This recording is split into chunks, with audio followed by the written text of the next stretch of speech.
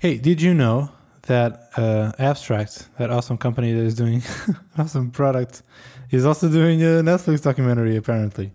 Crazy, right? Yeah, I know. Man, they are really spread thin. Like they're a small company, but still, the product is not out yet. By the way, I'm obviously joking, Wait, but wait. there is. Should designers make documentaries? Yes, yes, man. I feel like it's a very pertinent question that not enough people ask, and apparently, yeah. Speaking of which, like, okay, we're gonna talk about the Abstract thing on Netflix, but the what's it called? The Jared Arondo thing, high something. You know what I'm talking about? Yeah. High resolution podcast. Yeah, I watched the episode with Katie Dill today. Pretty good. Episode one with Airbnb, right? Yep. Yeah, it was pretty good. Like I think it's really positive to have that type of content in our industry, which is, I mean, for us, it's like our industry is our world, but it's a very niche type of thing, and it's good to see this. I watched episode one, and I started episode two, but it's like an hour long, so I haven't finished. It's with the head of design at Uber, I think. Cool. That's our review. Watch it. It's on YouTube. We're gonna put a link in the show notes if you haven't. But yeah, Abstract. This Yes. thing on Netflix. We have a documentary. Is it fair to call it documentary? It's Yeah. documentary series type of thing. Sure, about design and not just product design, like pushing pixels, but a lot of different realms, if you will. Right? Yeah, totally. There's one about illustration, one about footwear design, stage design, architecture, automotive, graphic design, photography, interior design. So it's pretty varied. Yeah, but no, there's no design disruptors type of product. No, design. thank God. Okay, yeah, let's address it. This is pretty much a million times better than design disruptors. Oh, yeah. Like it's not like even comparing these two things together is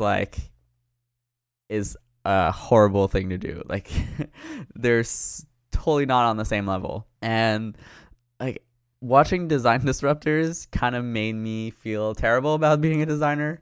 And Abstract really does the opposite for me.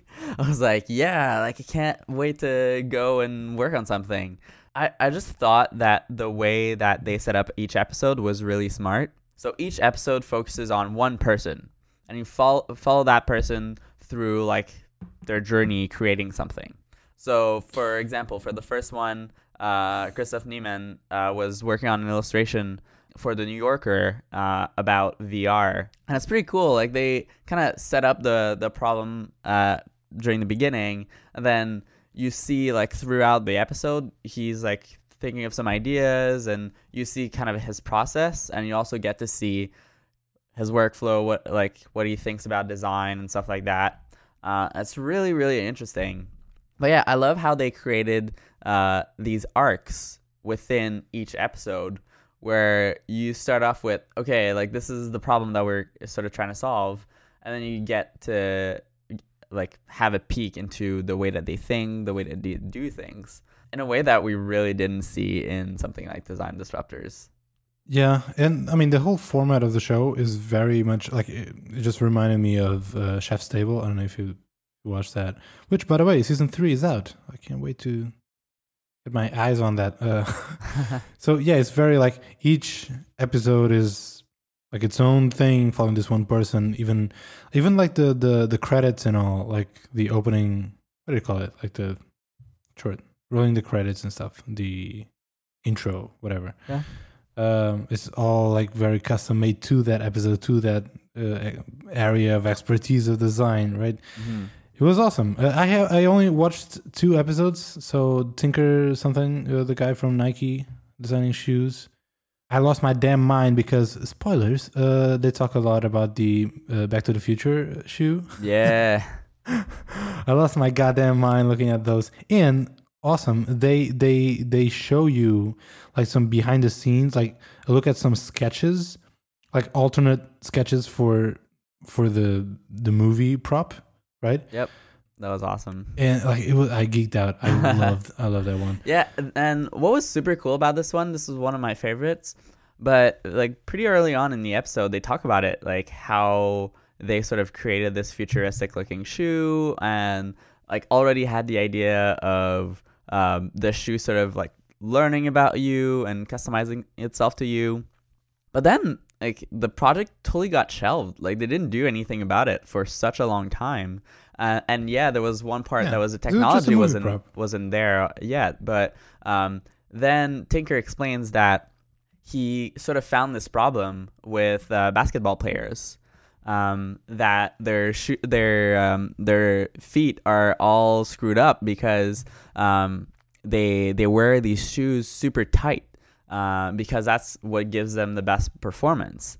And he sort of goes from the problem back to a solution. And basically the solution that he comes up with is, okay, well, there's no way we're going to be able to make a shoe that's going to like work as well if it's not as tight.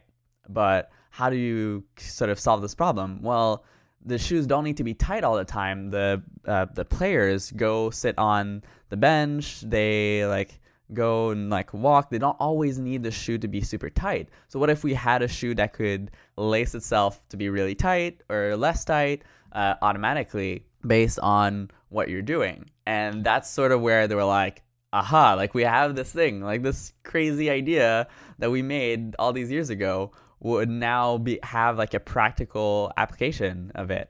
And so that's when they brought it back and then started actual work on making it a reality. To me, that was just fascinating. Would you say that it had to go back to the future? Boom. Boom. What the fuck? But yeah, to me, that was one of the best examples of the fact that you can't go backwards from the technology.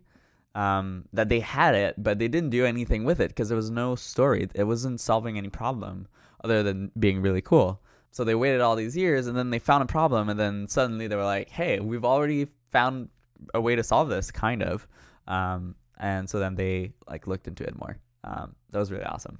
At the end of that episode, Tinker said something that I just had to pull it and write it down, what he said. So I have like a bullet quote from here, which really struck me because I watched it this weekend. I was like, I've been dealing with like some imposter syndrome and like feeling like, oh my God, I can't do anything, which is nothing new. But I've been dealing with that thing of, just closing yourself down in the office and working 24/7. It's not really going to make you better per se. So anyway, here's a quote. He said, I think if you just stay in your studio and try and dream up new ideas, that's not a good foundation for your idea. Just get out there and experience life, and that just gives you the library in your head to then translate that into unique new design work. Which was amazing. Yeah. The guy's amazing. Yeah, that was super cool. Anyway. Yeah, I had no idea who this guy was, but now this is like one of my heroes, I think. Like, he's just so cool. And it was also like there was an emotional like part of the episode too that like really got to me. That was like interesting when he was talking about sort of the only was it Air Jordan or whatever? Yeah. That like didn't turn out to be a success, and it was crazy to see how like each shoe was connected to like elements in his life, and that like sort of talking about the shoe was almost the same as talking about the events that happened in his life at that moment. I don't know. I just thought that was kind of beautiful and touching. So it's an amazing. Again, like I said, I only watched 2 episodes. I can't wait to watch the rest. So it's a really well-made show. Oh, also another funny thing that happened. So my brother, my younger brother, actually watched it. And he texted me. It was like, holy shit, like being a designer sounds amazing. And like he didn't have much interest before seeing the documentary, but now he was like, yeah, I kind of get it now, like this is really cool. So I think it's like when we talked about the design disruptors, we're like, who is this for? Like, I as a designer like don't like this kind of documentary. And then we felt that like for an external person, it wouldn't be really cool either. But this one was actually really good, both for real designers and non-designers. Absolutely. I feel like for designers, like it's just super aspirational, and Yeah. to see the process of all these different designers and see the amazing work that they just produce. And also, if you're not a designer, it's just great, super interesting stories about things that you can relate. Like, you've seen a shoe, right? You've been inside, because there's one about interior design. You've seen a car, and so there's a lot of like these full arcs and stories and inspiration behind all this work that, if you're not a designer, maybe you haven't thought about. Like, yeah, actually, there's people that actually design these shoes, maybe. Yeah, and they found super interesting people to like carry the story. Like there was, I didn't know much of the designers in that that series, but they're all super interesting characters. I mean, I guess they're real people, but I think I much prefer to see a show like this, which is about design, but it's not about apps and sites in Silicon Valley, right? Yeah, it's like just broaden your perception of this, of design. It's not just apps and buttons and software.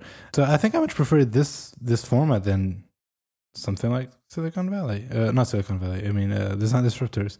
Yeah, totally. It's pretty great. Pretty great. Hey, I heard that you got a new thing. Finally, you got your new MacBook Pro, right? I have, yeah. Before we get to that, finally have it. Before we get to that, I'm going to just tease the listeners. Actually, for a good reason. I don't know if you guys know, I've been fortunate enough to be asked to be a technical reviewer for this book about Sketch. Sketch. Ooh, fancy. Fancy. I'm a technical reviewer. I can put that in my portfolio or whatever. Yeah. Anyway, so I've been fortunate enough to follow the writing of the book, the whole process, and I actually had to read it couple of times, as you may imagine. And I can say, and I'm not saying this because I participated in this, like I'm not making money out of this, so I'm saying this honestly, it is a really good book. Like, it's, if you want to learn Sketch, it's awesome. I myself learned a lot of stuff in this that I didn't know while I was doing it. So Christian Kramer is the author of the book. He also runs Sketch Tips, I think, the website. I have to check that out. Either way, even if I'm mistaken, I'm putting the right link in the show notes. Anyway, he was kind enough to send me a copy of the book. I mean, thanks. But it was extra awesome. And he sent me an extra copy of the book. So I have 2 copies, and I'm giving one away for, to a listener. So, I mean, if you are super, if you are a super pro user of Sketch and you feel like you really don't want to read a book about Sketch, I can tell that you're probably going to learn something out of this. But if you are a listener and you are maybe new to the profession, you're just getting started, or if you've been meaning to try Sketch and you haven't before, this is a great book. This is really a great book. So, Kevin, how are we going to do this? So I have the book right here. All right. I would say that you can just tweet at us, and we are at Layout FM. And don't do like a mention. Just like, don't start the tweet at Layout FM. Just mention us in the middle of a tweet and say whatever you like the most about the show. So you can have a good sense. And you're spreading the love. And you're helping us. And I'm going to pick one of the tweets. One of the authors. Is that fair? Does that sound like a good idea? Yeah, that sounds awesome. Do you think we can find like a Photoshop user to like send this to? That'd be great. That'd be Should amazing. we send it to Dan Petty? No, just joking. That would be amazing. He's giving away free laptops, MacBooks, and I'm like, hey, it's not a MacBook, but it's a sketchbook. Here you go. But yeah, so let us know what you like about the show, or I don't know why you want this book, and then Rafa's gonna pick one at random. For sure. And then I'll get in touch with you, and you give me like your address or something, and I'll ship it to you. You have a fancy new book. By the way, look at this typography. Like this, it looks pretty great. It looks awesome. It does look really awesome. Real-time follow-up. The website for Sketch Tips is sketchtips.info. .info. There you go. So there you go. There you go. All right. So you got a new MacBook finally, dude. Yes. Jesus, man. Jesus. Oh my gosh. After battling with IT for what seemed like an eternity, I now have it. My precious new MacBook Pro. I have a lot of questions, but not really. Because this is not news, the new MacBook Pro. No. Even though it's not news. We've talked about it, kind of. But I don't have one. And actually never talked much about it. I know, like, I've talked with Sam Sofas. He now is on his third computer because I feel like these computers are giving you a lot of problems. Just randomly, I've heard about the keyboards not working properly. What do they call it? Like keys getting stuck or something. Yeah. So like overall, I haven't heard great things, but I am pretty curious about the touch bar and curious about it in general. How do you like it? This is the best computer I've ever owned. It is the best MacBook Pro we've ever done. Yes. But it really is. I've had none of the problems that people are reporting. No touch bar crash, no keys that were stuck, no problems connecting to any displays. Yeah. Knock on wood. But no, it's been perfect for me. And honestly, battery life has been pretty good. So which version do you have? What's the model? So it's a 13-inch. Okay. I went from a 15-inch back to a 13-inch, and holy crap, I'm so happy I made this decision. 13-inch is such a better size for me. It's so small and light and tiny. Love it. Carry it around everywhere. It's amazing. I don't miss the screen real estate. And honestly, I haven't even seen like any performance issues or performance drops because technically, this machine is like not as fast as the old one that I had. But honestly, I've had zero problems with it. I think it's maxed out. I'm not super sure like the different processor options, but I have the 16 gigs of memory, and 500 gigabyte hard drive. So it is a really good machine. And one thing I noticed, I don't know if it was just a problem with my old MacBook Pro. But my old MacBook Pro, like the fans would come on all the time. Like one of the biggest example is every time we would record the show in Google Hangouts. Google Hangouts uses Flash, I think, or something to like make the video. And that would trigger the fans like immediately. I'm recording right now. The fans aren't spinning at all. And I haven't heard the fan spin on this MacBook since I got it. I've used it to like compile iOS apps, like do a bunch of different calls, install various like intensive pieces of software. No problem. So yeah, I'm super happy about it. I really like the keyboard. I think it's pretty nice. I got used to it in like a day, basically. I was coming from the Magic Keyboard, like the new one. So the transition to that new one was super easy. Yeah, what else? Touch bar is like, it's nice to have, but it's not setting the world on fire.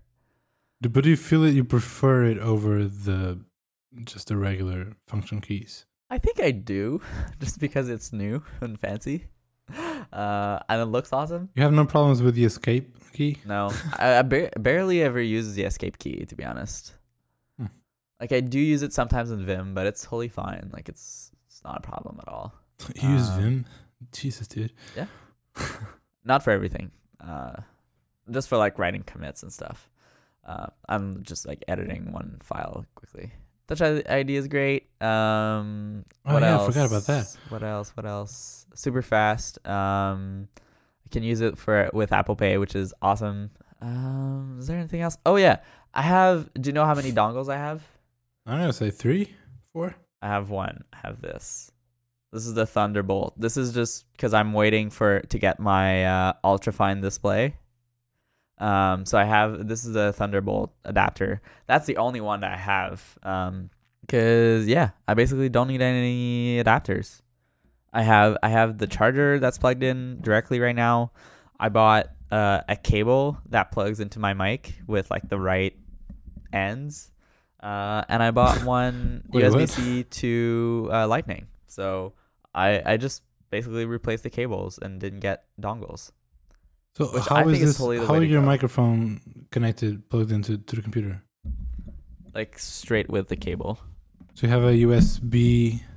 It's Oh, boy. USB-C to, I don't remember, like micro USB or mini USB. Right. I never remember. Okay, so that I guess that would count as a dongle. Well, That's not a cable. dongle. That's yeah, a right, that's a cable. It's a cable. Okay, so you can't. It's not charging right now. It is, yeah. Oh, you know what? Never mind, because I have 4 ports. right. Because like, how in hell is he? That's Yeah, amazing, yeah. isn't it? I'm the one with just one port, right? Yeah. Wow. So yeah, I love it. It's super great. It's also space gray, which looks amazing. So Yep. I'm really happy So, about it. I gotta tell you, I thought about this this week that so it's no like it's nothing new to anyone. I have the MacBook Adorable 12-inch one port MacBook. This is like I got this when I joined Netlify, so that was like June, right?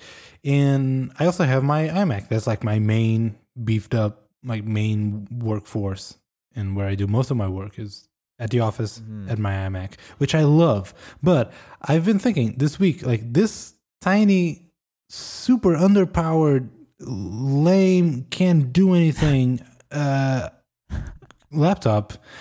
Glowing review. I think it's my favorite MacBook, my favorite computer that I've ever owned, which makes no sense. But it's just because it is because all of these limitations, like it has personality. I don't know what the hell does this mean? Wow. Yeah, well, you know what? Like some people, I like think the they call fact- this the Stockholm syndrome. Maybe. Maybe I don't know how to explain this. But like, hey, on the iPad, well, not anymore, but usually you could only run one app at a time on the iPad, and some people like that, like the fact Right. that you could only use one app at a time, right? So Right. it's following the same thinking. Like I like the limitation that this computer. See, I don't think you like the limitations. I think you like thinness and lightness. I think Maybe. that's what you like. I think it's everything. Okay, if I told you I could upgrade your computer, have the same shell, but have 16 gigs of RAM and have a good processor, like Ugh, you'd no. take that. Yeah, exactly. kidding. You would take that new amazing machine. But then would I like it the same? I don't know. You'd like it better. You don't know. It's like saying, "Hey, this is gonna go dark real fast, real quick." If you say, "Hey, your child, would you like him more if he was super smart, super athletic, and super beautiful, pretty?" Like, yeah, but it's not the same thing. I don't know. Whoa. Are we I wanted to. okay? Can't wait for you to replace your child next year. And we'll see what you'll have to say then. You want a child with having to have dongles or something in order to do anything. Oh my god! I'm probably Wow, gonna I edit think this that's out. probably the worst analogy I've ever seen in my entire Yep. life. We did it, guys. We did it. I'm sorry. Okay, Guillermo, keep that in the show. Also, fun fact: it's 11 p.m. right now. Maybe that's why. Okay, we better move away from this let's whole. move on. So hey, so actually, I want to ask you. You just said that having a smaller screen, you came from a 15-inch to a 13-inch. You don't feel any. It's the opposite of growing pains. I don't know, shrinking pains. Downsizing pain. Yeah. Okay, so I have to confess something. I'm currently running this MacBook Pro at the like one size up resolution, which is now the default. So it's not perfect Retina scale. Right. Which we briefly talked about that when you, thanks, made me realize that, yes, in this MacBook Adorable, it's the same thing, that I'm not running at just 2x. I'm running at 1.5. Yeah. So do you like it? Can you live with it? I still like I can see the fuzziness if I really try. Like I compare it to my like iMac and I can see the fuzziness. It drives me crazy. But I can't go back because this is a 12-inch. Like it's tiny. If I run it at 2x, I don't have that much space. So it's I don't know. Yeah, this is like the iPhone Plus, like 6, 7. I can see that it's not sharp, but I can live with it. So, yeah, it's fine. It hasn't been a big problem in my usage. Most of the time, I look at the screen from far away enough that I don't really see the difference. So, I hate that I know it. Yep, that's I think is a thing. But it's fine. It's not a problem. So I basically have the exact same resolution right now as I used to with my old MacBook Pro. So interesting. It's just that stuff are a little smaller on the screen. So yeah, it's really not a problem for me. If I had I guess once I have my LG 5K monitor, that will definitely be perfect at 2x and not be scaled. You order a 5K? Because like in theory, that's the monitor I'll be using most of the time. So, and I won't have any problems with screen size there. So I'll just be perfect right now. So you're gonna get the 5K one? Yeah. 7-inch? Yeah. So my current plan is get the 5K LG display once they're fixed and they can work when a router is in the same place. I think they actually stopped selling them for a while. Yeah, they did. Well, you can still buy them at the Apple Store, but they're like 6 weeks out. Okay. Basically. So Apple's just like not selling them anymore and just waiting until the new batch comes and then shipping it to customers. Which is ridiculous, by the way. Yeah. I really hope that Apple learned from this. Like, you know what? No, let's go back and build our own displays because this is ridiculous. Yeah, this really was a terrible idea. But my current plan is get that display for the office at work because I'm like plugging in, unplugging all the time at the office. And then at home, I'll probably get the new iMac when it comes out. And I'll be back on a 2-computer setup, which I'm not too thrilled about, but I'm also not thrilled about having a LG display on my desk at home. So, hey, gotta choose what you want to optimize for. And I think prettiness of the hardware design is what I'm optimizing for here. Hey man, I won't judge you. I know the pain. Yeah, I'm really hoping for a space gray iMac with like the shiny apple in the front. That would look awesome and match with my MacBook Pro. So fingers crossed. I feel like, of course, that would happen. Like, why wouldn't it at this point? Yeah, I guess. I doesn't feel like having something shiny on the front where I'm looking at, if that's good. It's not that shiny though. Like it's pretty dark. Like I don't know. Yeah, no, I know. It is shiny, but it's not like a mirror where you can see your face. Like I don't know. They're gonna blind you. I think it'd be fine. Yeah. So, anyways, while I got this new computer, I didn't transfer anything.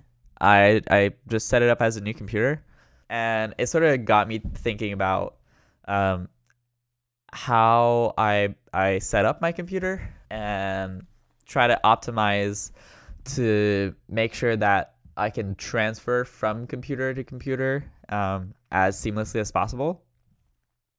So I don't know if you have this or if you've heard of this before, but I have set up what developers call dot files.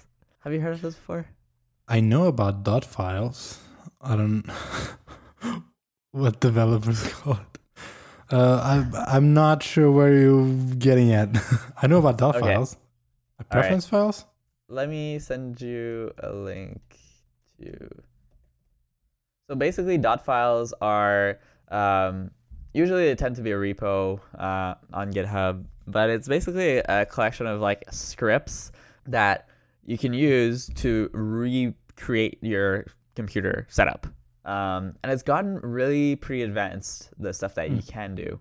So like obviously the things that most developers use it for is setting up like the packages that they need, setting up like Homebrew and Vim and Ruby and all that sort of stuff, which I definitely use them for. And now I every time I do something, I install something new on my machine, or like I customize my terminal or something like that. Instead of doing it, I just do it in my dot files and then run the script. But basically, I have all these sort of little scripts that download all that stuff.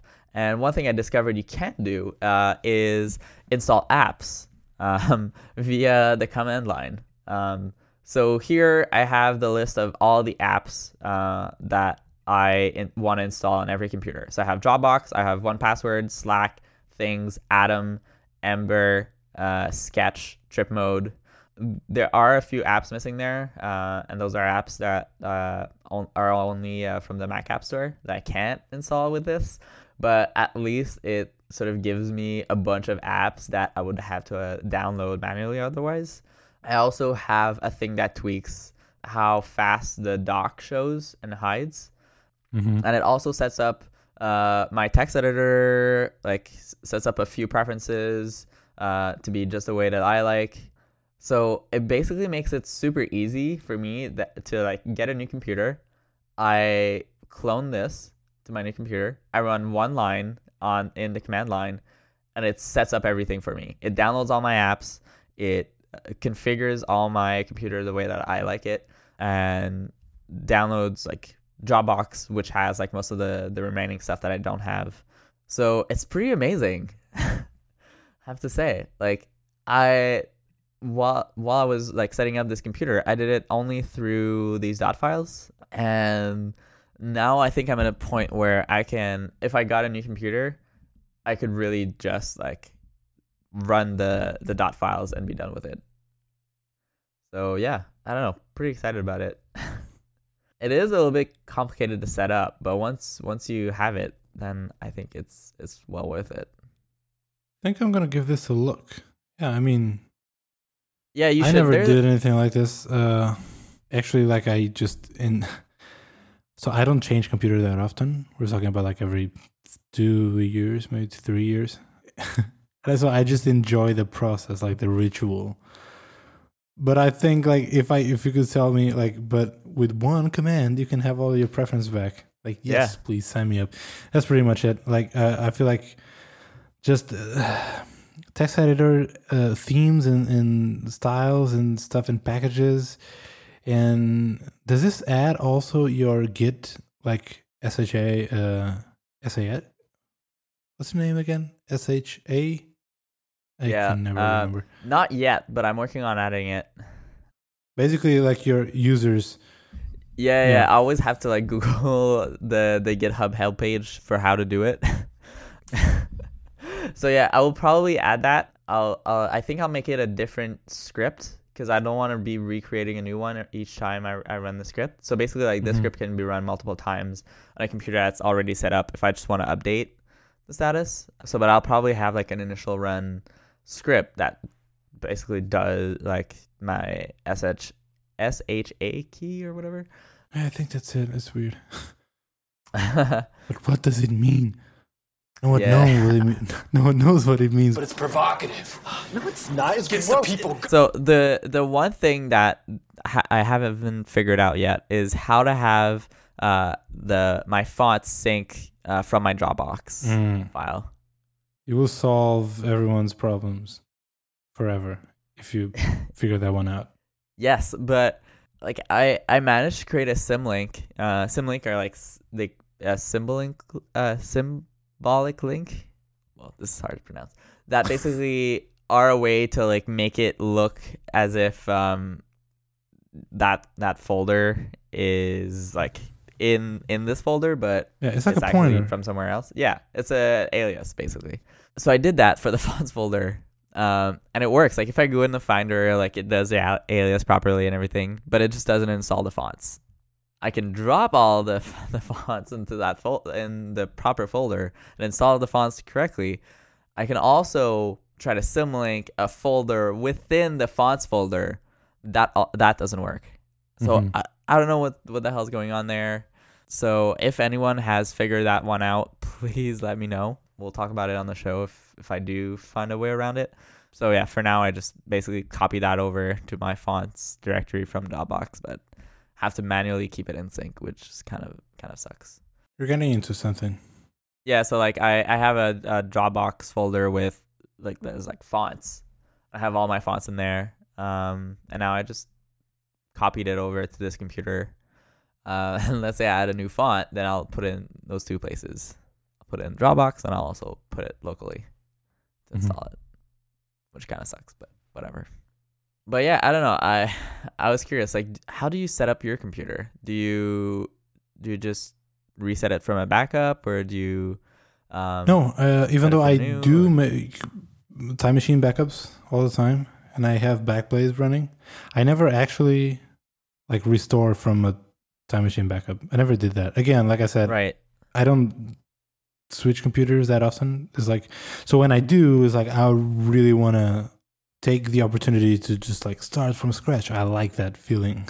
Yes. So yeah, I just get started. Like I installed the apps that must have apps. And I actually, with the iMac, I did something like, instead of me installing like everything that I think I need or what I had before, I just install it like as I need them. And turns out a lot of apps you actually don't need. Yep. Same here. So yeah, I mean, Text Expander is a must. Dropbox is also the first thing I do. 1Password. Yeah. And then I'm set and just install like Atom. I do run a little script, which I copied this from some GitHub repo somewhere.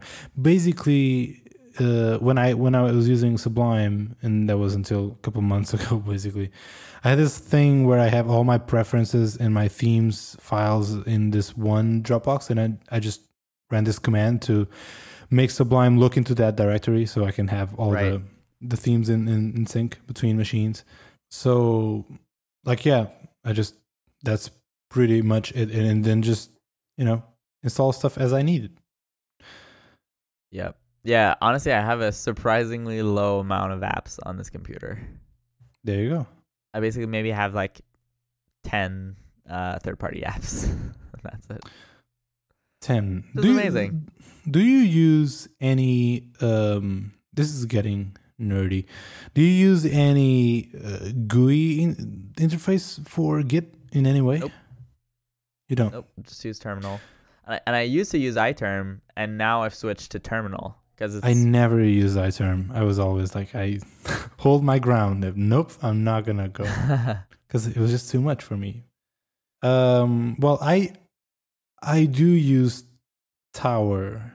You know Tower? It's a good app. Yeah. Basically, I would never pay for it because it's kind of expensive. I can't remember how much is it. I remember that it's expensive. But like I won something like, I don't know why or how.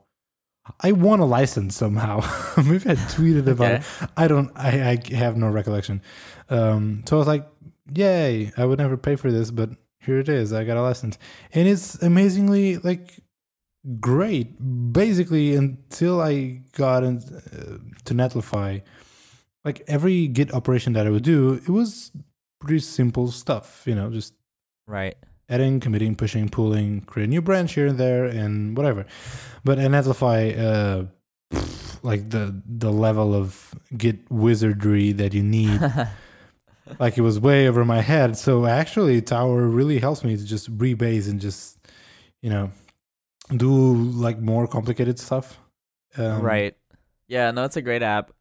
When I started using Git, I was also using Tower. And I think it's like it's way better than the GitHub app, like the official one. Yeah, I never tried that one. Or even like for anyone, I'd say like I think the GitHub app is pretty awful because it like tries to oversimplify everything, but by doing that they basically change all the terminology. So there's no pulling or like pushing. It's all sync. So click sync button, and it's like, what's gonna happen when I click sync? Who knows, right? Like it's this mysterious button. Like nothing ever syncs anywhere in Dropbox, like in GitHub. So it's just weird and has a lot of weird like abstraction and magic going on. Whereas Tower is much more powerful and also sticks to like the actual terms. So after you've used Tower for a while, you can sort of pick up a terminal and figure things out, which is pretty neat. But yeah, for me, it was just that like I was like starting servers and stuff like that in the terminal, and having to go to like this extra app just to do a git command sort of got overkill for me. So I learned like 2 or 3 commands and that's it. And I also have a ton of aliases. You can probably find them in my dot files, but I basically made a shortcut so that if I type G, it like it's the same thing as writing git, and then I have like a bunch of like if I do like G space C, it'll do commit and add all the files that are uncommitted and also show like the verbose kind of diff all at the same time. So I basically have like all these commands all like sort of set up for me, so that it does everything the way that I want to, and the complex commands are just like automatically done for me. They're all sort of abstracted away. So yeah. That's pretty cool. Is this what people tune in for? I don't know. This is like the geeky corner. Yeah. Speaking of GitHub, and going back into the design. But I know we have a lot of technical designers that listen to the show. So yeah. I know, and I'm a nerd. I want to talk about that, but I also want to talk about this. What do you think of GitHub's new navbar, the dark navbar? Oh yes. Yeah. I really like it. Interesting. So I don't dislike it. I don't think like, ugh, gross. But actually, much like Framers that we talked last episode, I'm not convinced this is an improvement because it just draws so like too much attention to it, right? And like that navigation, like all the items there, it's stuff that I almost never actually click, right? It's pretty rare that I click on any of those, actually, just looking at it right now. But has Mark Otto, I think he was the one who like wrote the blog post or whatever introducing this, or the tweet, or I don't know. He said that this is like one of many iterations coming like soon, so it's not like one full redesign or whatever. I'm not sure what the actual goal of this is, but this is one of many iterations, and we're probably going to have to move this to next week because it's a pretty big topic. But I kind of relate with that feeling of like one of many iterations, because sometimes you can't just like push a bunch of new stuff, and it's very interesting, and like it keeps us like the suspense going, like what else is going here, like what else is gonna change? Yeah, they changed the color of the navbar. Why? What's like the grand plan behind all this? So yeah, I think it got me pretty curious. Was it you that speculated that maybe we're gonna get a dark mode or something? No, I don't think so. I don't think so. But Maybe I it was mean, someone else on Twitter. it's an obvious like assumption or presumption, I guess. But then would they do it like gradually? I don't No, think the so. second level is gonna turn dark, and then in like 3 months, everything is dark. No, if I had to guess, I think the problem they were trying to solve here was sort of this hierarchy problem that they have. There's a lot of different navigation levels in GitHub. Yeah, they do have like sometimes like 5 levels Yeah. of just navigation. Yeah, and they were all sort of like different types of grays, basically. Yep. So I mean, I guess that it's still just a dark gray now, but at least it starts to bring a bit more like contrast into the interface and a bit more Mhm. hierarchy, which I like. So yeah, I think it's fine. Like the reason why you're feeling that like this draws a lot of attention is the Safari Chrome, and I guess Chrome's Chrome is light gray. So you have like light gray, this black bar, and then Yeah. light gray white stuff. So it does draw maybe a little bit too much attention to it right now. Maybe they've but- been beta testing a new version of Chrome which has no Chrome, and like this is designed for the future. Or not. Maybe. Anyway, but Who knows? it's great. I I like this. I like new stuff. And GitHub is probably the website that I visit the most. That I spend the most time on. And I really do respect GitHub's overall design, like in structure of their products. Yeah, GitHub is totally like one of those underappreciated kind of definitely. design team. Yep. I think the stuff that they put out, like it's not the flashy, sexy stuff, but Yep. it always works so well and always makes so much sense. It's amazing. Like it's leaps and bounds better than anything else. Yeah, I really love GitHub's design. Completely agreed. So we're running a bit long. Before we go, let's give some recommendations. What do you have this week?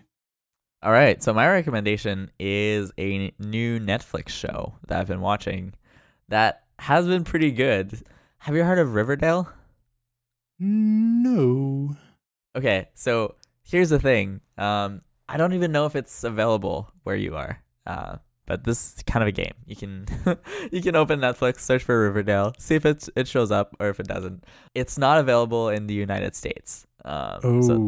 take that, Americans. So it's a new Netflix original. And basically what it is I don't even know if you call it a remake. Basically it's Archie. But made into a TV show. You know Archie, What's right? Archie? No, I don't think I know Archie. The comic book? Nope. It's this comic book that is super popular. Like basically pretty much everyone in like my age range knows about Archie. Age range. And it's this comic book. It's like not super linear in the comic book, so like different stories happen. And this Riverdale is kind of just puts a story with the characters in Archie. And one thing that sucks about it is that you can't really binge watch it because they're putting out a new episode every week. Oh no! How dare they? Yeah, I know. So that kind of sucks. But other than that, it's actually pretty good.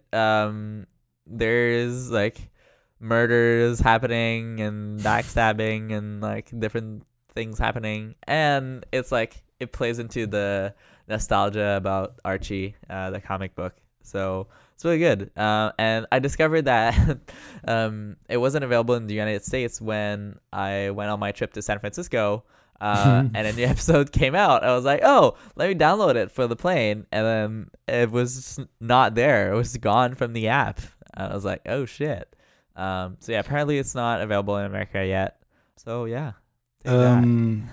Actually, because of that, I don't know if you know, like in EU, we're trying to pass a law that basically prevents countries, or, well, I guess it prevents companies to restrict content in countries.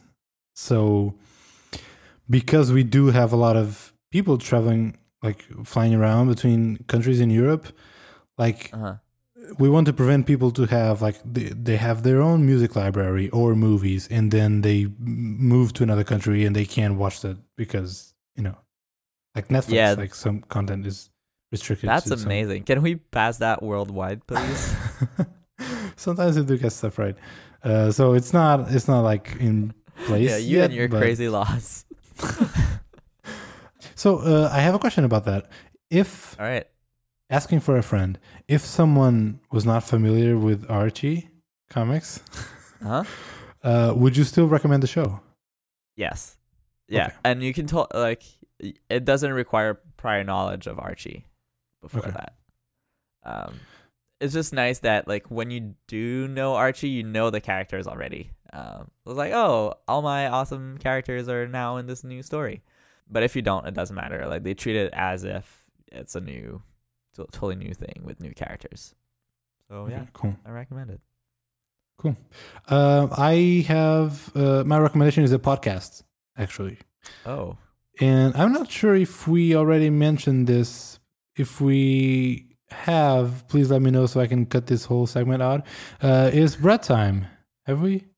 No, we've never mentioned it because when we did our recommendations, it wasn't out yet. All right, so here we go. Bread Time is a podcast. It's like a very short podcast. So each episode is like 10 minutes, 15, I guess.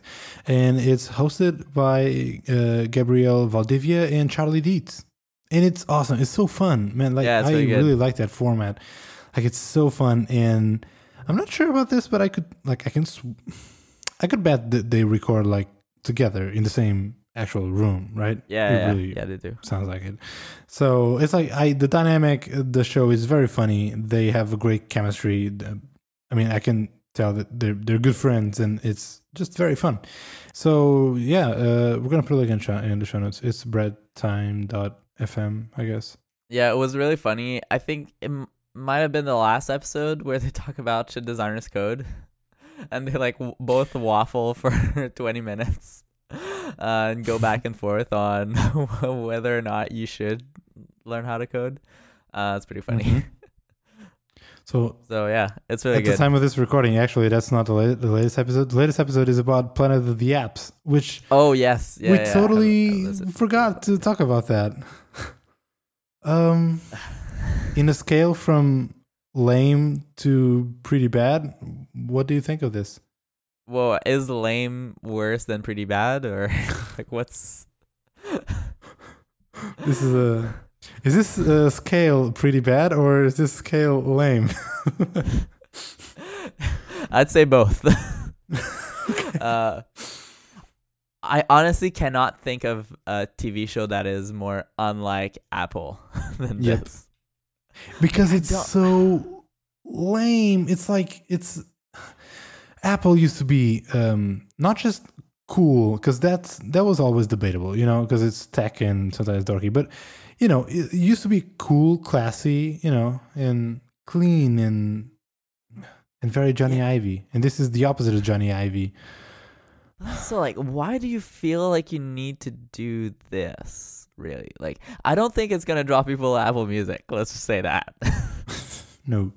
Also, how weird is it that you have to do it through Apple Music? Like, yeah, it's kind of weird, but I feel like it's a stepping stone until they have a proper video service.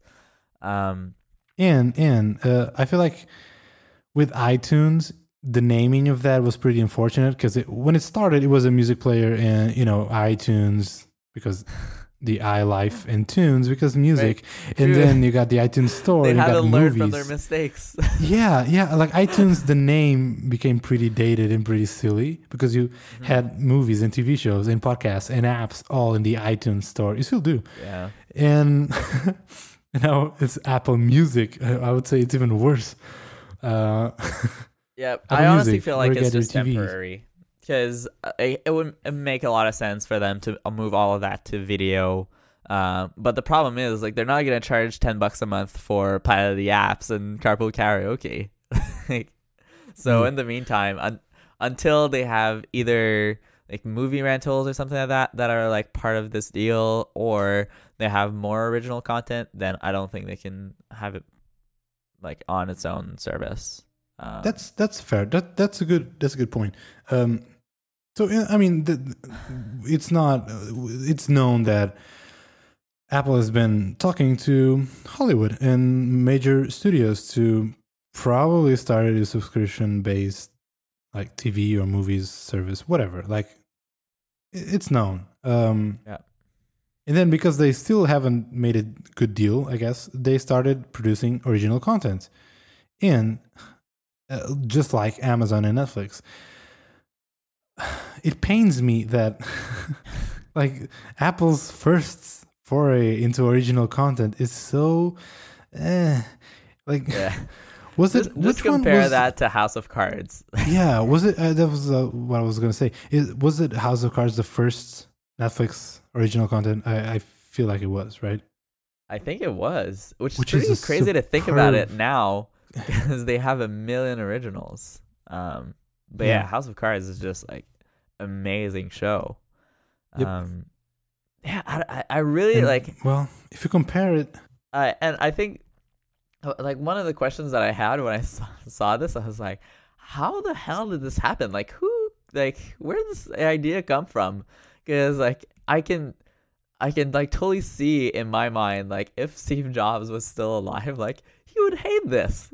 Like, there's no way he'd be on board with this idea. And I know that tends to be a silly thing to say, but I think it's pretty clear that, like, this is just a garbage show. Like, this is not, like, no one's thinking that this is cool. No one's gonna really like this. So I don't know. This is just like kind of this garbage TV show. And then I don't know if you watched it. Eddie Q had this interview at Recode with one of the producers of the show. Have you seen this? I haven't seen that. No. Okay, so yeah, he has an interview. And they basically tell the story of how it happened. And basically they sort of created this show, and then they went and pitched it to a bunch of like TV channels, I guess. I don't know exactly how that works, but pitched it to like traditional TV outlets. And apparently, well, that's what they say, but it went super well. But then they had a meeting with Apple, because basically the big prize at the end that you win is being featured on the App Store. Which is like kind of problematic, because the only way you can get featured on the App Store is by Apple. So like, shit, yeah, we better go and talk to Apple about it. So they go talk to Apple, and then apparently it's will.i.am who went there with his gold shoes and pitched him the idea of the show. And they're like, hey, why don't we make it? So what this tells me is, like, this did not come from Apple. This was like, hey, they're asking to like for us to make this show, and it's like, it kind of makes sense, and we want to get into original content. Okay, sure, fine, let's do it. More than like, we are really feel passionate about making this crappy TV show. And then the other thing that was super funny is that as they talk in an interview, the producer guy talk about like, yeah, like, you're gonna be able to watch the TV show in the Apple Music app, but there's also gonna be this like app about the show. So it's like this sort of Inception kind of thing, because it's like, it's about apps and it's in an app, and yeah, it's like super cringeworthy. And he was like, there's also this rubber banding effect where you can be watching the show and then choose to like go into more detail about like a specific segment of the show. So like, through the app you could press a button and then you can see extra video content that is like not part of the main show. And it's super hilarious to see Eddie Q's face while the guy's going on about all these things. You can definitely see that like Eddie Q was not on board with this idea. And then the interviewer then asks Eddie Q, so, oh, okay, well, this is kind of confusing. Like, how is this going to work? And Eddie Q is basically like, yeah, well, most people are just going to watch it into the Apple Music app and it will be featured there and that'll be easy. Oh, burn. But Okay, you know what? See, that makes a lot more sense. It doesn't excuse Apple, doesn't give them a pass, no. but it makes more sense that Yeah. I can already see a lot of frictions between the producers of the show and Apple, and it seems like they're both sticking with each other, but it's not a perfect match. So, does make anyways, sense. I'm probably gonna watch the first episode to see what it's Me like. too. But yeah, beyond that, I don't think it's gonna be that successful of a show. All right. I hope this episode is successful. And if you want to see all the show notes, everything we talked about, go to layout.fm/something. Just go to layout.fm. It's there.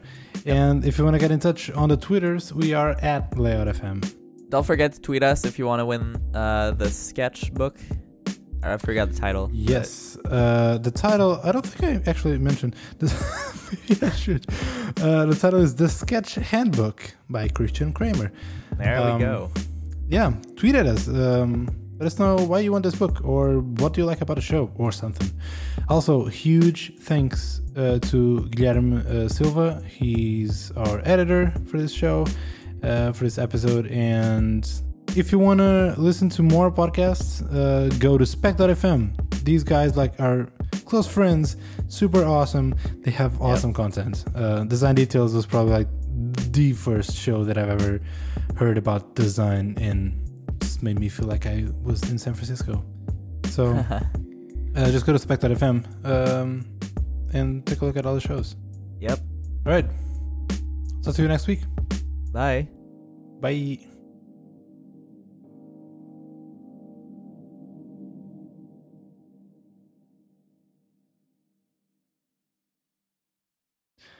Hey, you were in San Francisco. I was for a brief period of time. But Yeah, was it like 2 days or something? 2-3 days? Yeah, I well, it don't- was supposed to be 3 days. Then you decided to get sick. Okay, let me tell you the story. All right. I have to put a disclaimer before it though. If you're eating, you may want to press pause. Because I'm gonna talk about certain details of how I got sick. So Oh no. if Should I hit pause? Can hit mute. No, just kidding. But no, I'm not gonna go into too many details. But so yeah, I was supposed to go to a conference. It was the Source Summit conference. It's a 1-day conference for design leaders in San Francisco.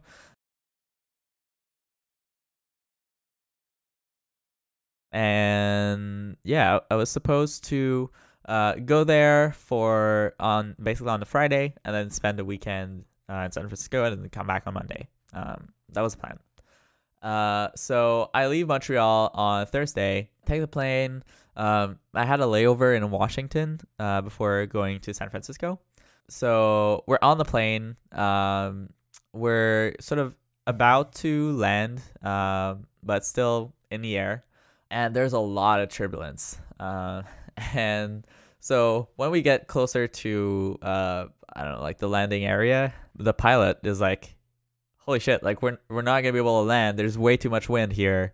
So then he had the great idea of, you know what? Let's just circle this area for like 30 minutes and wait it out and see if the wind stops. Problem is, we're in like huge amount of turbulence and turning nonstop for 30 minutes. So Wee. yeah, I never get motion sick. I never have any problems with like roller coasters and stuff like that. I have flown VR. many times. VR, never have any problems with that. But man, did I get sick on this flight. Holy shit. This was crazy. And it wasn't just me, right? Like, it was like basically everyone. Like, you could see people like one after the other taking out the little bag. Oh no, Jesus. Yep. All right, skip forward. All right. So, we sort of circled this area for 30 minutes. And then after a while, we're just like, okay, we're going to run out of fuel if we keep going. So the pilot decides, well, you know what? We're going to go land at the nearest airport that we can land, refuel, and then head back. And so the closest airport was the Richmond airport, which is, I think, like about an hour from where we were in Washington. So we then go back, go to Richmond, we land, and then my head is still turning, everything is moving, even though we're stopped. I just can't take it. I try to go to the bathroom, really doesn't help. So I feel like garbage. And so the flight attendant then comes to see me, sir, are you all right? Sir, are you all right? Sir, how are you feeling, sir? Look, I feel terrible right now, and my condition isn't changing every second. So I'm sort of not feeling well. And then they come and see me, and they're like, "Are you gonna be all right to take the flight back to Washington?" I'm like, "I don't know if I can take this again anymore." So we talk a little bit, and I decided, you know what? The only thing I want right now is to be get off this plane and not move for a while. So fine. So they're like, we're gonna call the paramedics or whatever, and they're gonna sort of help you out. So I end up leaving the plane. And I don't know what happened again with this plane, but I was like, I'm just gonna take another flight after, and whatever. I'm just so sick right now. So yeah, I get with the paramedics, and I guess I wasn't thinking that through super far, but they took me to the hospital, which is pretty overkill for what I guess is motion sickness. But again, where else did you want them to take me? I don't know. So it's not like that we're gonna leave me there. So yeah, went to the hospital. So I was basically laying down for a few hours. And that's where I took the picture, and everyone was freaking out, which is pretty funny. Yeah. So what did you expect? But yeah, no, yeah, no. Honestly, I feel really blessed. That all the people that I know from the internet were texting me and messaging me and super supportive and concerned. It's really cool to see that people are there for you, even though that we just know each other over the internet. So that was super cool to see. Got your back, dude. What? We got your back, dude. Yeah. Yeah. Thanks a lot. And you were one of these people who texted me. I was very concerned. But yeah, I was I feel like crap, but I'm all right. So yeah, after a few hours, I was fine. Right? After not moving for a while, it just sort of faded away. And then I was ready to go back to the airport. So I then took a cab back to the airport, and yeah, I took a cab. It's crazy. Very rare for me. But yeah, it was fine. The hospital called it, so that's why I took a cab and not an Uber. So yeah, I went back to the airport. And then when I arrived there, it was empty. It was like a ghost town. It was late in the afternoon. I think it was maybe around 5-ish, or 4 or 5. And yeah, there were nobody in the airport. I was like, well, what is going At on? 5 p.m.? Yeah. It That's wasn't weird. really. Yeah. So, but I don't know. Apparently, Richmond is not a super popular airport. So I don't know. There wasn't a lot of flights.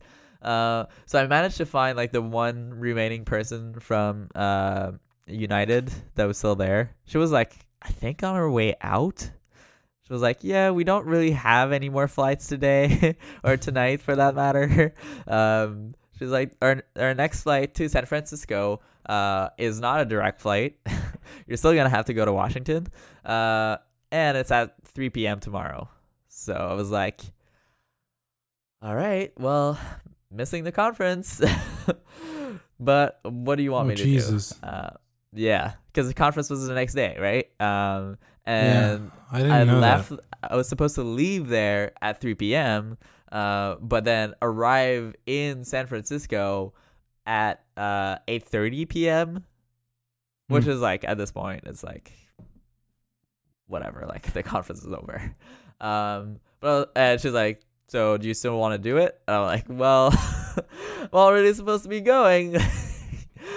Don't tell me I have done all of this for nothing. So yes, of course, we'll go. So she was really nice. She set all of it up. And she was like, I can put you in a hotel for tonight. So I was like, cool, let's do it. So I stayed the night in Richmond. Almost got a beer with Casey. But it didn't work out. And yeah, I went to the hotel, slept there, had a really good sleep. And then the next day I came back, took a flight. And I honestly, like, I got a bit scared when I got on the flight. I was like, okay, is this gonna be my life now? Like, am I always gonna get sick every time I take a plane? And the answer is no. It was totally fine. Like, no problem whatsoever. I was like reading the whole way through, watching videos and stuff. No problem. So yeah, then I finally made my way to San Francisco and got there. So I got to spend the weekend there. I tried to meet as many people as possible. I met some friends from Montreal who moved to San Francisco. I also met some listeners. Shout out to Will and David. You guys are awesome. And I also met Bryn and Sarah, which was really cool. So yeah, we sort of went for beer, hung out. I got to see in person the studio, the famous studio, which is really awesome. I was like, damn, where I record is really not as fancy as this. Yeah, like, they're super awesome. And then I sort of visited San Francisco, like did the touristy things that I didn't get to do last time I went.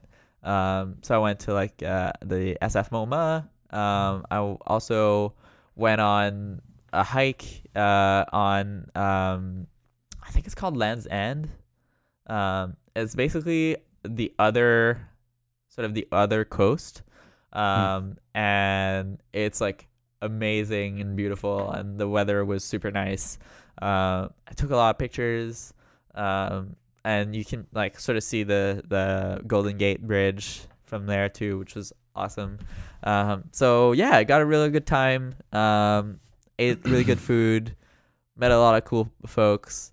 And yeah, after that, the weekend was over and I came back. That's cool, man. That's cool. That was my adventure. I love San Francisco. Like, every time I go there, it's amazing. And I still have it. Like, the only thing missing is me actually meeting you. Yes. Someday, maybe we can meet in San Francisco or something. I don't know. Yeah. Or But in Iceland. I think I'm gonna, or Iceland. Oh my god. I think I'm gonna go to San Francisco in April. Maybe. Not sure. Huh. Maybe. So. One thing I was thinking, which like now may like derail this idea, but I was like, oh, it might be cool to like sort of both go to San Francisco around WWDC, so that way like we can sort of hang out, and there's gonna be tons of people in the city and lots of stuff happening. and maybe we can do like a layout thing there and like I know meet some it's people coming. or something like that. But now WWDC is going to be in San Jose, which I don't know Yep. how I feel about. So like, maybe it's not as interesting. Crushed Who your knows? dreams. Maybe it'll be fun. But We're gonna have to figure something out. All right, dude. It's getting long. It's getting late. yes, It was great talking to you again. cool. Yeah, totally. I feel like Um, it's been a while, but we're yeah, back. yeah. We had to skip 1 week. We are back. Sorry about that. This is totally my fault this week. No Totally take worries. the blame. No worries. So No worries.